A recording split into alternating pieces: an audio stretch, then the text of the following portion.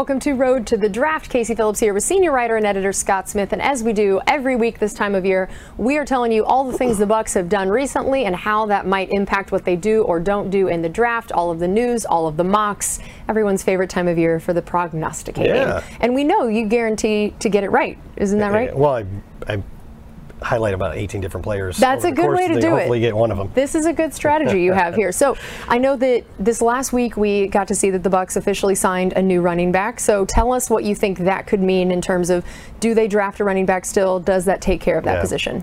You know, the road to the draft is a long one, and today we're going to take a little bit of a detour. If you've been following the mock drafts, and there's endless number of them out there. For the first couple months, you saw the Bucs paired with cornerbacks a lot, right? Because people assumed we were going to lose Jamel Dean. Then we re-signed Jamel Dean, get him back, but crucially, released Donovan Smith. So now you see a lot of the mock drafts pairing us with the tackle, especially in this last week. The most prominent player you see is Darnell Wright of Tennessee, which we talked about last week. But the way mock drafts generally go, and I've done them myself, is you look at a team, you see their perceived needs, and you match it with the best prospect at that position. That's not really it doesn't really go as clean as that in real life. You don't know exactly what the Buccaneers or any other team's motivations are. So today, let's talk about some guys that maybe are a little bit more of a long shot based on positional value or how deep that position is in the draft. And I would start where you started, at running back. I have seen some mock drafts that give the Bucs Bijan Robinson of Texas. I don't know if the Bucs are one of these teams that thinks, no way am I ever spending another first-round pick on a running back or not, but we are talking about the second half of the first round.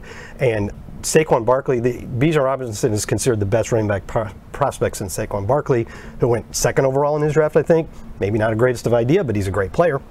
So if you could take a running back, have him, because you take him in the first round, you get that fifth-year option, which is big, and you could even franchise them like the Giants did with Saquon. You could spend a second-half first-round pick on a running back and lock in a really good player for 6 years. Now, that's not necessarily bad value. Right. Yeah, I agree with that. And you brought up the idea of bringing back Jamel Dean. I know that the team also is bringing back Cam Gill and Lavonte David. So those are two other positions that I think we would have said prior to that signing in particular, hey, the Bucs probably got to draft guys here. Right. How much does this change that game? What kind of a need do you think we still have at those spots? I'll start with Lavonte, his position, an off-ball linebacker. The Buccaneers have one of the best duos in the league for the last 5 years in Devin White and Lavonte David. However, crucially, neither of those guys are signed for 2024. It might be time to start looking for the transition. Is Lavonte going to keep playing? Is Devin White going to re-sign here or go elsewhere? You don't really know, and it might be a long shot to get them both back. So it wouldn't be the worst idea in the world to reload at that position. And a guy they could look at is Drew Sanders of Arkansas, another guy that's kind of a sideline to sideline range guy. Actually does give you a little bit of edge rush, as you see right there.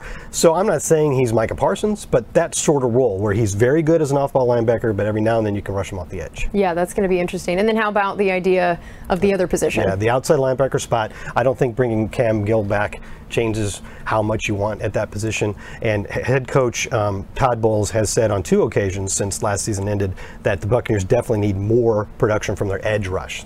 Good inside with Vita Vea, but you need that to be complemented by the edge rush guys. You know, so of course you're hoping more from Joe Tryon-Shoyinka and Anthony Nelson and so on, who they also re-signed. But it doesn't ever hurt to have more guys at that position. And one guy they could look at in the second half of the first round, after most of the blue chip guys are gone, is Keon White of Georgia Tech. He's kind of a tweener prospect that I've seen all over the board because he's really, really talented. He measures really well, but he played a lot on the inside for Georgia Tech and really hasn't had a whole lot of experience rushing off the edge. So you're projecting a little bit there. So that's why I'm talking about these are maybe a little bit more of a long shot prospect, just because are you satisfied that are you comfortable with that projection that can come true? All right, I like it. Well, that is going to do it for us on this edition of Road to the Draft. Again, we'll be back next week to talk about even more potential options in the draft, so we'll see you then.